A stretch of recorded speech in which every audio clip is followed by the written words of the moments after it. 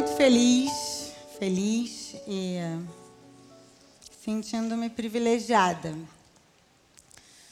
de poder estar aqui compartilhando o que eu mais amo, né? Que é a palavra de Deus. A palavra de Deus veio trazer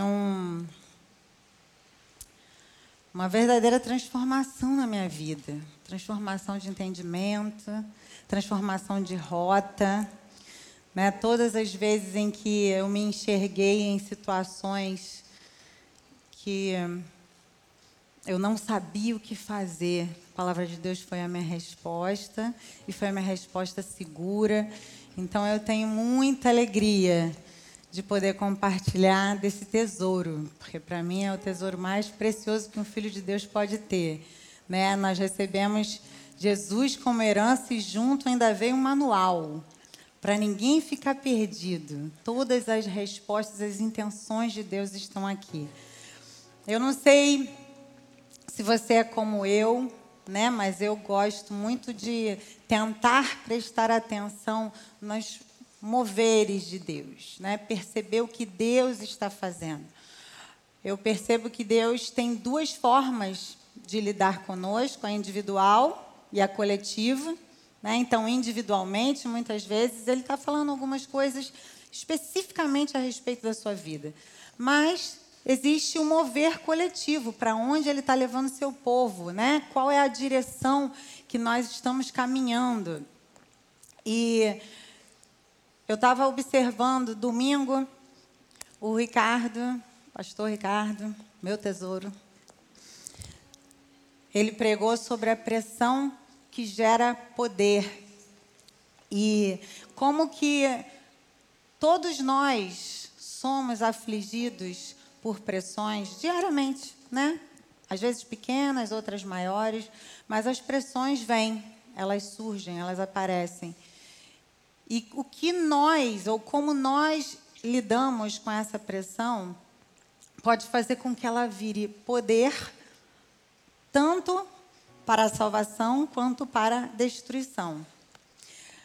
Como que se nós deixarmos a pressão ser orientada, ou seja, nós colocarmos a nossa vida diante de Deus e deixarmos que cada um desses processos virem instrumentos na mão de Deus, como que isso pode virar um poder para nos sustentar, pode virar um poder para que a gente avance, pode virar um poder para que a gente seja transformado, para que a gente saia de um estado e vá para outro. E eu fiquei, enquanto ele pregava, meu caderninho, gente, tem 6 páginas cheias. Porque eu comecei a anotar e eu comecei a continuar andando com isso que ele começou a falar. Quarta-feira, o pastor Rodrigo falou sobre a resiliência, né? Diante da pressão, como você responde, como nós devemos ser resilientes. E eu gosto muito de falar sobre resiliência, né? No Aline já gravei 2 programas, se não me engano, sobre resiliência. Acredito que seja um valor, uma competência que nós, pais, podemos desenvolver na vida dos nossos filhos através da nossa paternidade e maternidade intencionais. E esse termo começou lá no século XIX com um engenheiro chamado Thomas Young, que ele descobriu que existem materiais que, apesar de sofrerem tensões intensas, eles conseguem retornar ao seu estado original sem sofrer nenhuma alteração. E eu fiquei pensando, Deus, olha o Senhor, olha o que o Senhor está falando com a gente. Primeiro ele está falando, existe pressão, meu filho, não tem jeito. A palavra já falou de outro jeito, né? No mundo a gente vai ter aflições, mas tem de bom ânimo, né? Eu venci o mundo. E falou também o que para a gente? Olha só, não vai vir nada sobre você sem que antes do céu não te seja enviado o escape.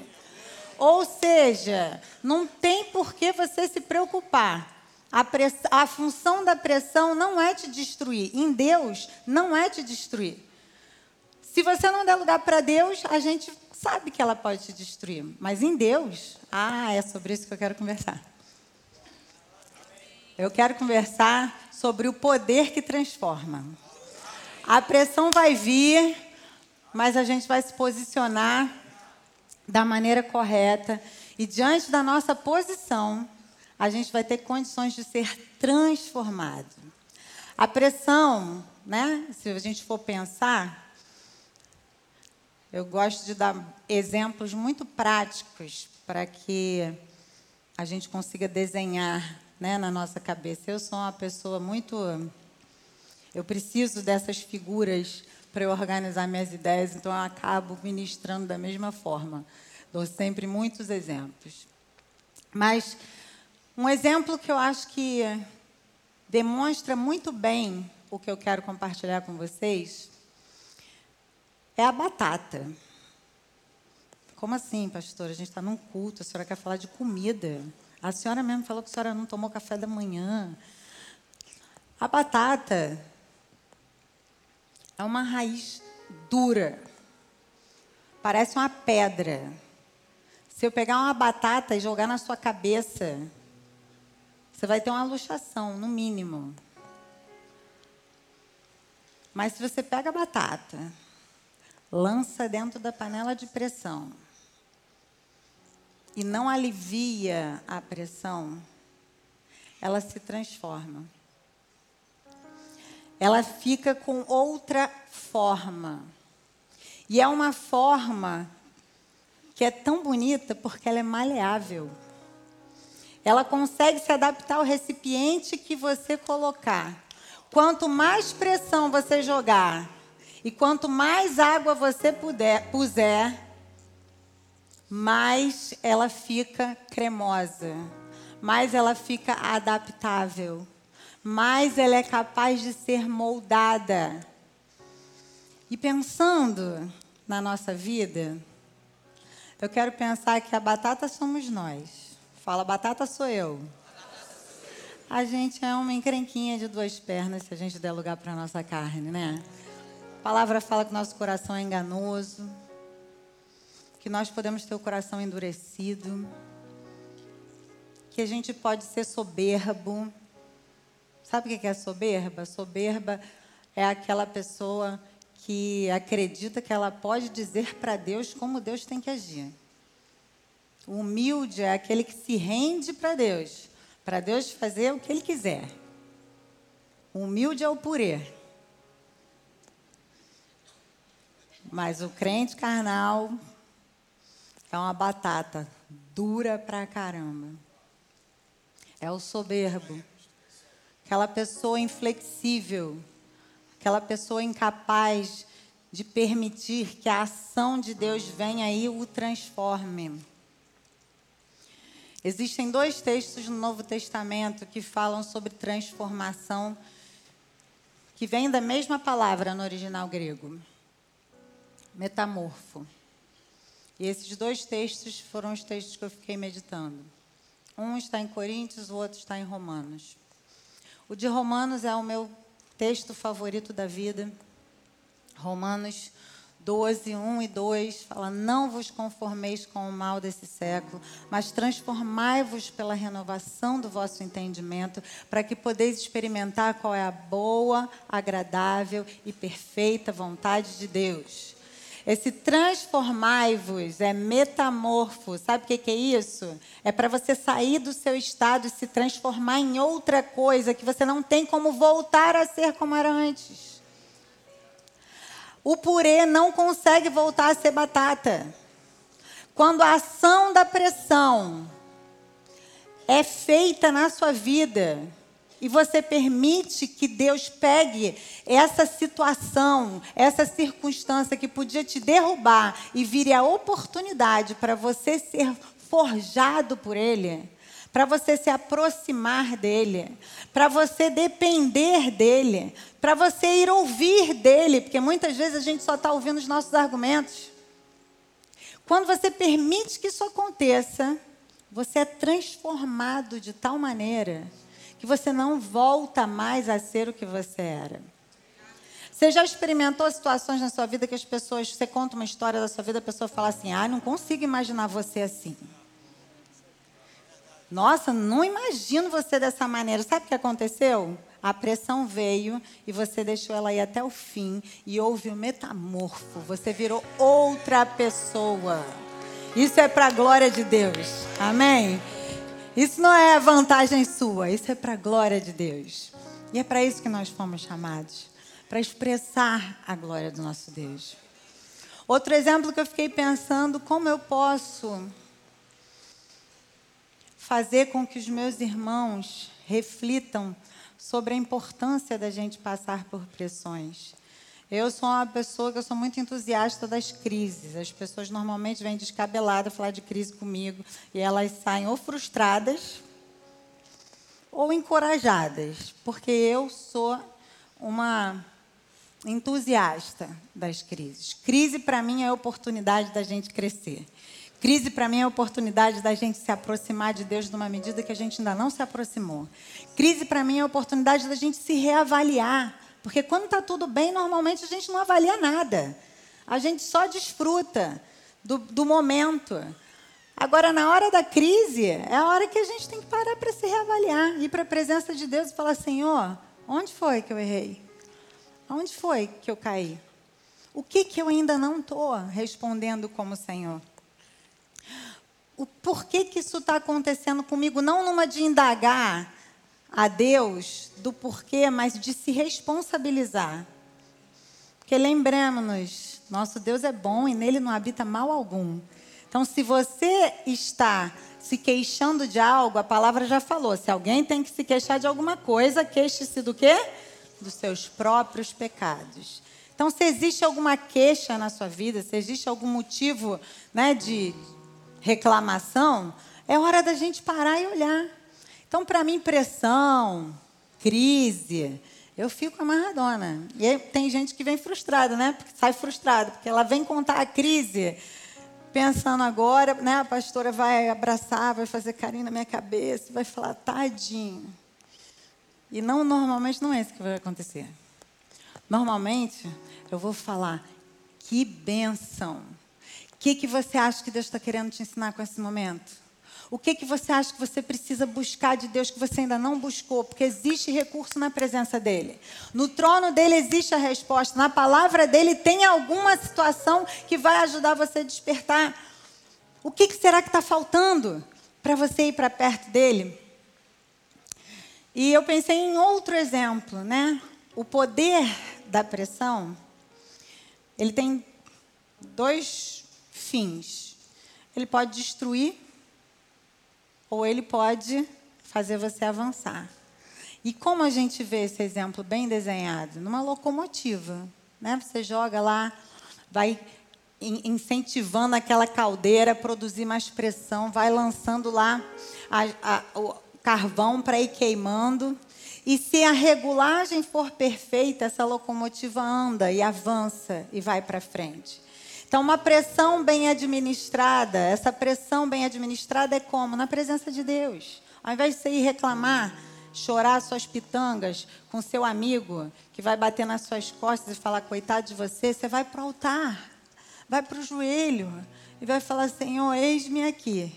O Senhor é a minha força. Eu estou fraco, mas o Senhor é a minha força. Me ensina o que o Senhor quer me ensinar.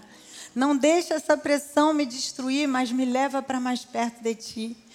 E diante dessas respostas e movimentações, sabe o que vai acontecer? Você vai avançar para um outro nível.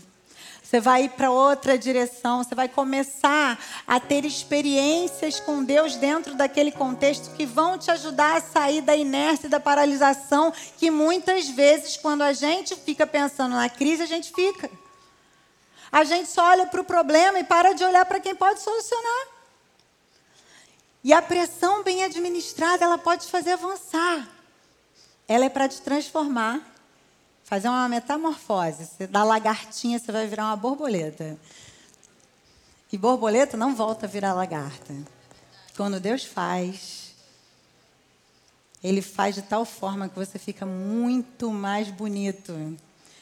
A borboleta é 1000 vezes mais bonita do que uma lagarta. E isso, para mim, tem uma conotação espiritual. Quando Deus faz a obra, esse resultado é muito mais lindo. Dá muito mais glória para Ele. Aponta muito mais para Ele.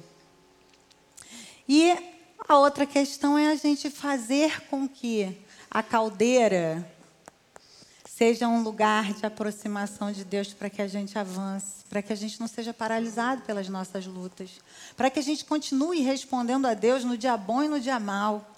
E diante dessas respostas você vai ver que você vai avançar. Você não vai ficar parado, você não vai ser paralisado, você não vai ser acorrentado e aprisionado, você vai romper. E eu lembrei de uma história, na verdade, depois de Jesus é meu personagem favorito da Bíblia.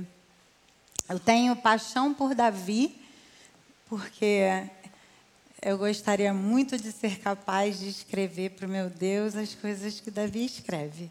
Como é que escreveu? E estão aí registrados os salmos e várias vezes eu me aproprio das palavras dele e eu falo para o Senhor, Senhor, se eu tivesse essa competência de escrever tão lindamente assim, eu acho que é assim que eu queria escrever para o Senhor. Então agora eu vou pegar emprestado do meu irmão Davi e vou falar para o Senhor aquilo que eu gostaria de falar.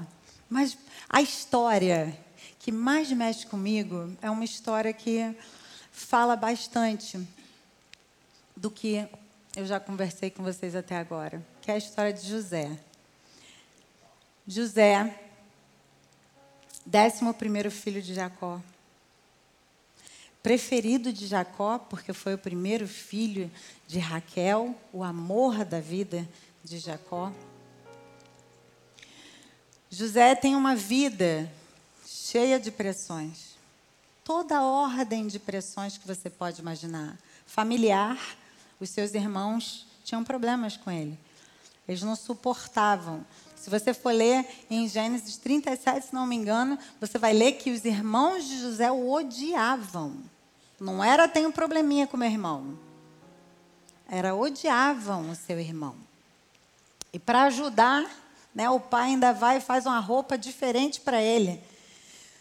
E se você for olhar, né, em livros de pesquisa, você vai ver que a roupa colorida dada para José eram as roupas usadas pela realeza. Então, Jacó literalmente distinguiu o seu filho dos demais, né? E esses irmãos, tomados de ódio, decidem matá-lo.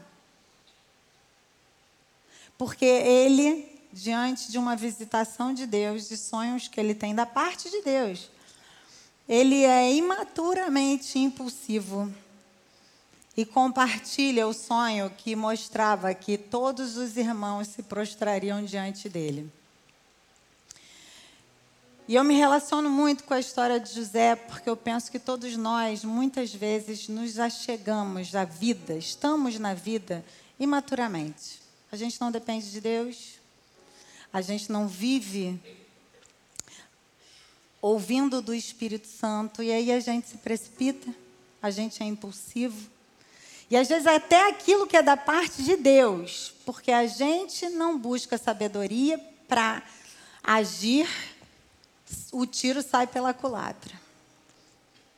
E José é vendido. Seu irmão Rúben, num ato de misericórdia, diante da tentativa dos seus irmãos de quererem matá-lo, fala, não, vamos jogar ele aqui nesse buraco. E aí passam uns mercadores e eles vendem ele como escravo. José é vendido para Potifar, um governante de Faraó, vai parar lá no Egito. E diante das suas respostas, ele se torna um homem de confiança de Potifar.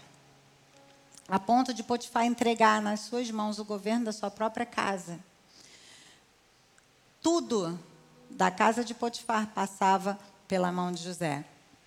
E José vive a sua vida de maneira íntegra, até que a mulher de Potifar se encanta com José e decide que quer ter uma relação com José. José se posiciona, a rejeita e ela arma uma cilada para ele. Ela rouba a sua roupa, na sua última tentativa. Ela rouba a sua roupa e diz para o marido que ele abusou dela. Ele vai parar na cadeia. Obviamente, o marido acreditou mais na esposa do que no seu servo. Injustiça. A pressão da injustiça. Quantos aqui já sofreram a pressão da injustiça? Quem não sofreu, quero dizer para você, querido, quando acabar esse culto, bota a mão na minha cabeça. Porque nós somos injustiçados constantemente. O mundo jaz no maligno e a injustiça está solta, torta à direita. E José paga um preço injustamente. E aí você vê José indo para a cadeia e ficar revoltado?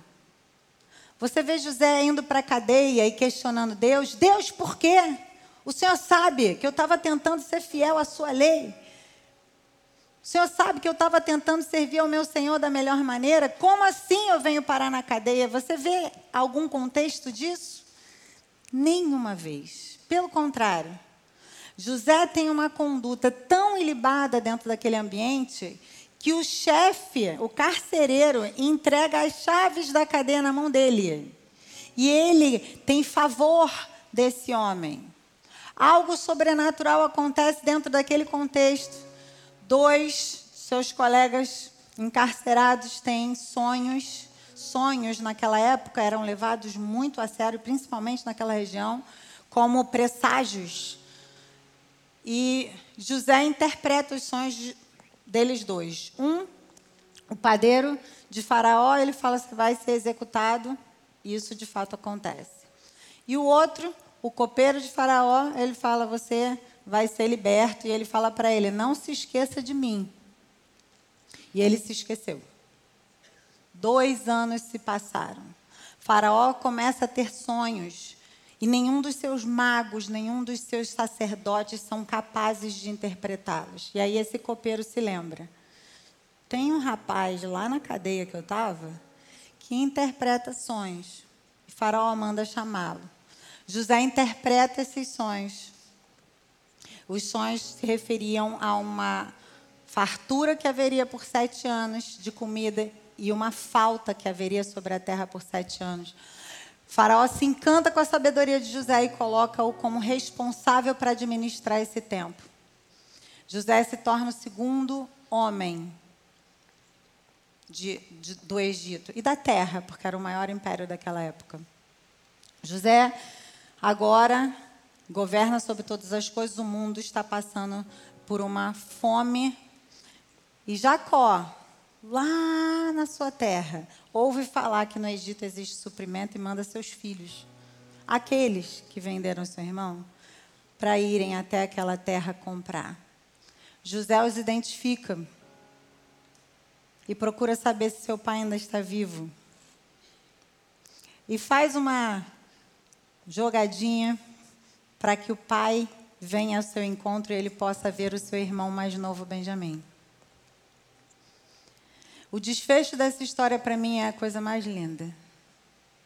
José, na sua maturidade, depois de ter passado por toda sorte de pressão, injustiça, pressão familiar, esquecimento. Quantas vezes você já fez coisa por pessoas e as pessoas se esqueceram de você? Não te deram crédito, nem te honraram por aquilo, nem um obrigado.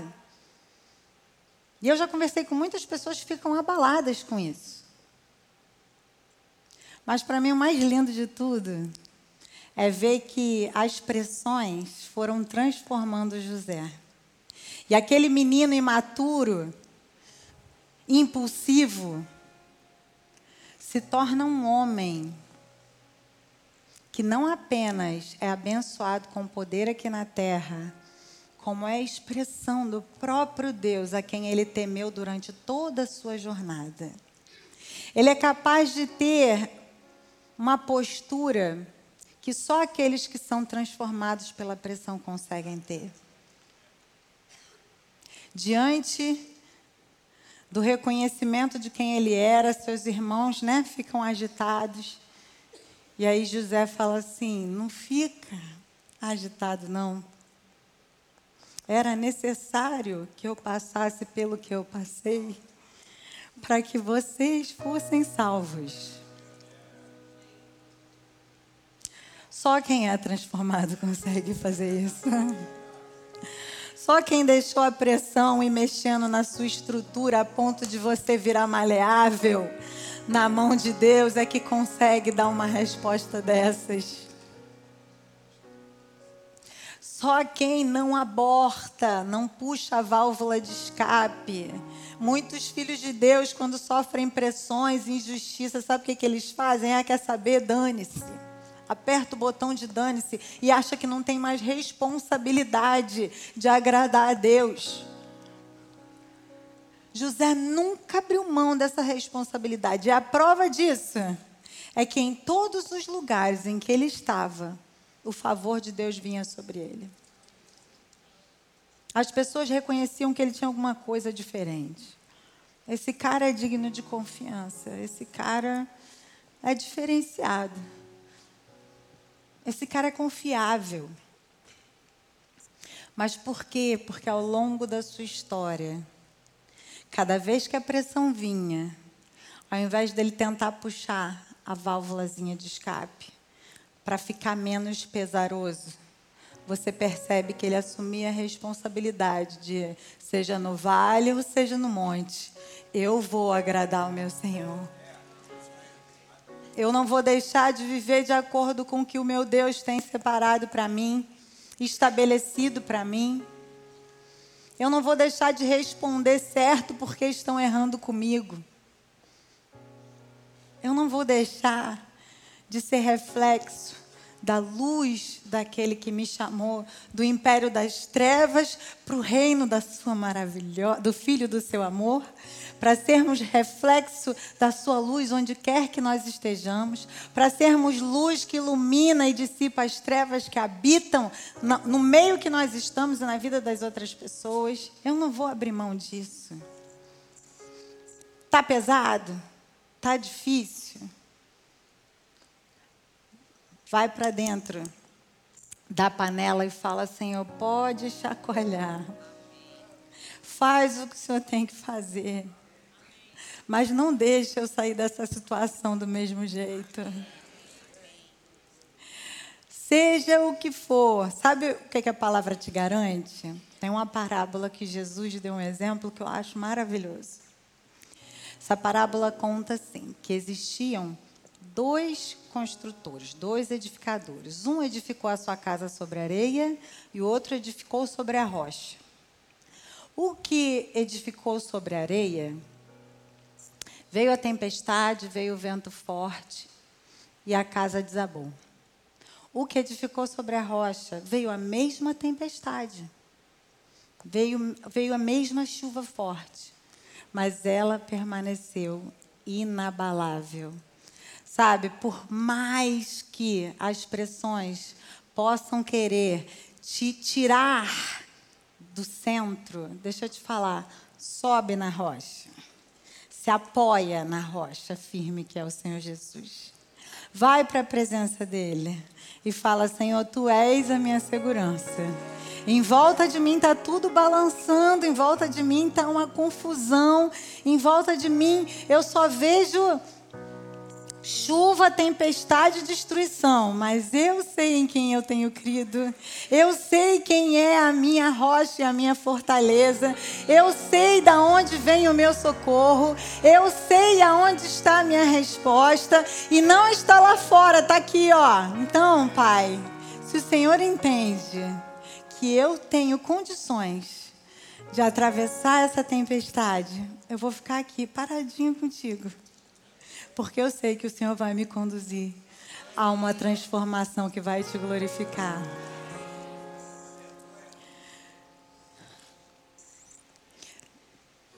Parece simples, né?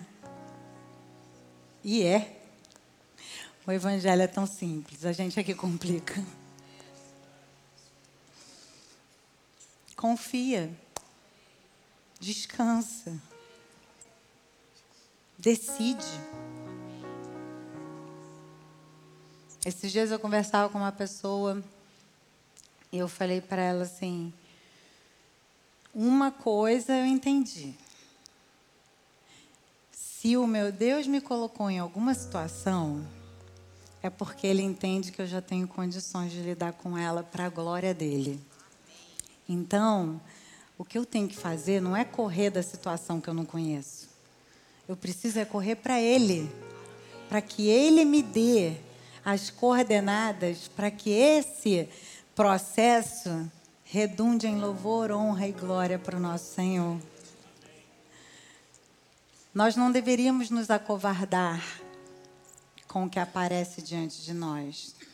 Nós deveríamos nos humilhar. Humilhar na presença de Deus, para que Ele possa te exaltar. Pode parecer que é só uma utopia, mas para aqueles que vivem, a gente sabe. Se vocês conhecessem a batata dura que eu era, meus pais costumam vir no próximo culto, senão eu ia falar, não é pai, não é mãe. Mas uma das alegrias que eu tenho no Senhor é quando as pessoas não me reconhecem. A Aline, às vezes fala assim, Aline velha, olha, isso aqui ia dar ruim, hein? Aline velha, e eu penso, só o Senhor. Porque na minha natureza, se eu continuasse na minha tentativa de me proteger, porque o ser humano tem esse ímpeto, né, de se preservar, ia dar ruim, mas eu sempre pensei, todas as vezes que eu permiti que o Senhor fizer a obra dele em mim, o fim vai ser melhor do que o começo. E sabe o que é melhor? Ele vai receber a glória. Ele vai poder ter o testemunho dele afirmado através da sua história. Coisa triste é filho de Deus que vive mediocremente, não dá glórias para o seu Deus com o seu testemunho. Um testemunho de sucesso diante de Deus não tem nada a ver com quanto que você tem na sua conta. Um testemunho de sucesso diante de Deus tem a ver com as suas respostas diante da vida. Com a condição que você tem diante das pressões, ao invés de ser reativo, você ser aquele que se volta para Deus para saber como eu posso glorificar o meu Deus dentro dessa situação. Um testemunho de sucesso para Deus é quando você abre mão do que você pensa, sabendo e confiando que os pensamentos de Deus a meu respeito são muito maiores do que os meus, para me dar o fim que eu desejo. Eu dei aula essa semana toda para o nosso seminário e eu falei para eles que esse texto sempre me constrange, porque olhando hoje, depois de quase 30 anos caminhando com o Senhor, no processo, vindo a pressão, acolhendo a pressão, pensando, isso vai ser para a glória do meu Pai. Isso vai ser para benefício dele. Sabe com o que eu me deparo? Eu me deparo convivendo muito mais do que eu pedi ou eu pensei. Meu casamento é muito mais bacana do que eu pensava que ele poderia ser. A minha família é muito mais legal do que eu pensava que ela podia ser. O nosso ministério é muito mais legal do que eu pensava que poderia ser.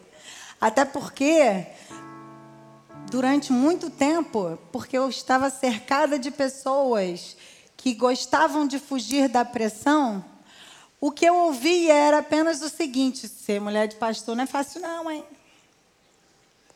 Olha, ser pastor é horrível. Vida de pastor não é mole. Eu amo a minha vida. Tem dia ruim? Tem. Mas sabe uma das características de uma pessoa resiliente? Ele é otimista. E eu não sou otimista, viajante na maionese, não, que encontra um lado positivo onde não existe. Eu tenho razões para ter otimismo. O Todo-Poderoso, aquele que é bom, aquele que é o mesmo ontem, hoje, eternamente, aquele que é gracioso, cheio de misericórdia e compaixão, aquele que é dono e detentor de toda a verdade, que faz separação entre aquilo que é justo e injusto, aquele que é reto desde sempre, ele é meu Pai. Então eu posso ser otimista. Eu tenho motivos para ser otimista. Ah, mas a luta é grande. Maior é o meu Deus. Ah, mas os desafios são enormes. Eles não são maiores do que o meu Senhor. E se o meu Senhor entende que eu posso passar por ele, eu preciso ir para a presença dele para descobrir como. Porque o selo de que eu estou pronta, ele já me deu quando ele permitiu que eu estivesse na situação. Vou contar um caos. Posso contar um caos? Lembrei agora. Falando sobre Deus tão grande, né? Quando os meus meninos eram pequenos, eu ficava pensando como eu vou ensinar para essas crianças que Jesus é muito mais poderoso do que qualquer super-herói. Do que, né, qualquer um desses heróis aí que se levantam em desenho animado e tal. E eu comecei a falar para eles, Jesus é muito maior. Eles falavam, não sei o quê, porque eu vou ser o super-homem. Eu falava, legal, mas eu prefiro Jesus. Eu acho que Jesus é um herói muito melhor. Jesus é muito maior. E tal, e ficava aquela conversa, mas por que você quer? Aí aparecer qualquer desenho animado, a gente assistir, sempre tem, né, aquele que é o poderoso e tal. Aí eles falavam, eu sou o fulano. Eu falava, eu não, eu prefiro Jesus. Aí eles, por quê, mãe? Porque Jesus é muito grande. Jesus tem todo o poder, Jesus venceu a morte. E tal, e ficava, sabe o que Jesus fez? Jesus tomou, ó, a chave do inferno da mão do diabo e tal. E ficava, né, desenhando Jesus grande para eles. Aí um dia a gente foi no Cristo Redentor levar uns amigos dos Estados Unidos. E eles ficavam olhando para o Cristo Redentor. Eles olhavam. Aí no carro, na volta, eu estou ouvindo aqui eles aqui atrás, assim, ó. Bem que a minha mãe falou. Jesus é muito maior do que o Hulk. Jesus é muito maior do que qualquer super-herói. Sabe? Se uma criança conseguiu entender vendo uma estátua, por que a gente não consegue compreender isso? A pressão não é para te parar. A pressão é para te transformar em áreas que você ainda está enrijecido e não está permitindo que Deus possa te moldar. A palavra fala assim, que Ele é o oleiro e nós somos o barro. Sabe o que isso significa? A gente precisa ser esse barro que Ele pode dar a forma que Ele quer para a gente. Para quê? Para que a gente se torne um vaso de honra e glória para Ele. A primeira música de crente que eu aprendi na minha vida, eu me converti nos Estados Unidos e um dia eu falei assim para o Ricardo, me ensina uma música de crente? Aí ele falou, como assim? Eu falei, queria conhecer uma música de crente em português. E ele me ensinou essa música aqui, ó.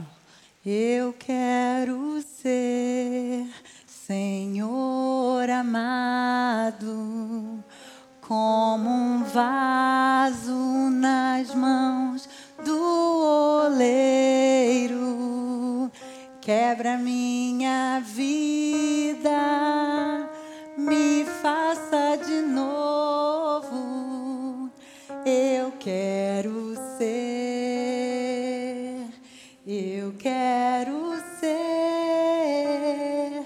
um vaso novo. Você quer ser um vaso novo? Então não aborta a pressão. Não puxa a válvula de escape, não pega atalho.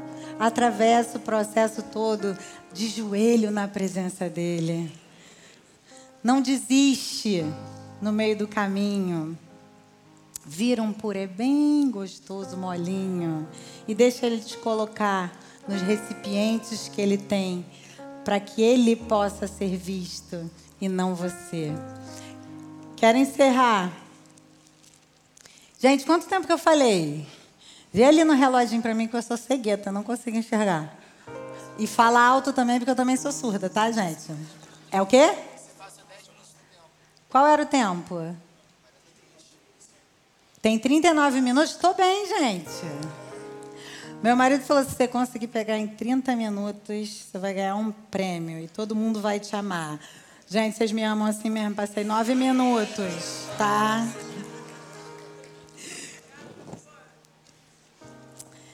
Quero encerrar lendo um texto. Eu mencionei vários textos, né? Mas eu não li. Está lá em 2 Coríntios 3, versículo 17 e 18. Ora, o Senhor é o Espírito, e onde o Espírito do Senhor está, aí está a liberdade. Mas todos nós, fala nós, com a face descoberta, contemplando como em um espelho a glória do Senhor, somos transformados na mesma imagem de glória em glória, como pelo Espírito do Senhor. Você foi chamado para, cheio do Espírito, de glória em glória. Sabe o que é isso? É de vitória em vitória. Tá com pressão? Tá com pressão? Vai para a presença de Deus e deixa aquilo virar uma glória para Deus. E de glória em glória você vai sendo transformado. E esse transformado aqui é metamorfo. Você vai virar outra pessoa. Você vai ter condições de ser, de fato, reflexo desse Deus todo-poderoso. E a glória dele vai ser vista na sua história. Em nome de Jesus. Amém. Queria orar por vocês. Pedir que vocês ficassem de pé.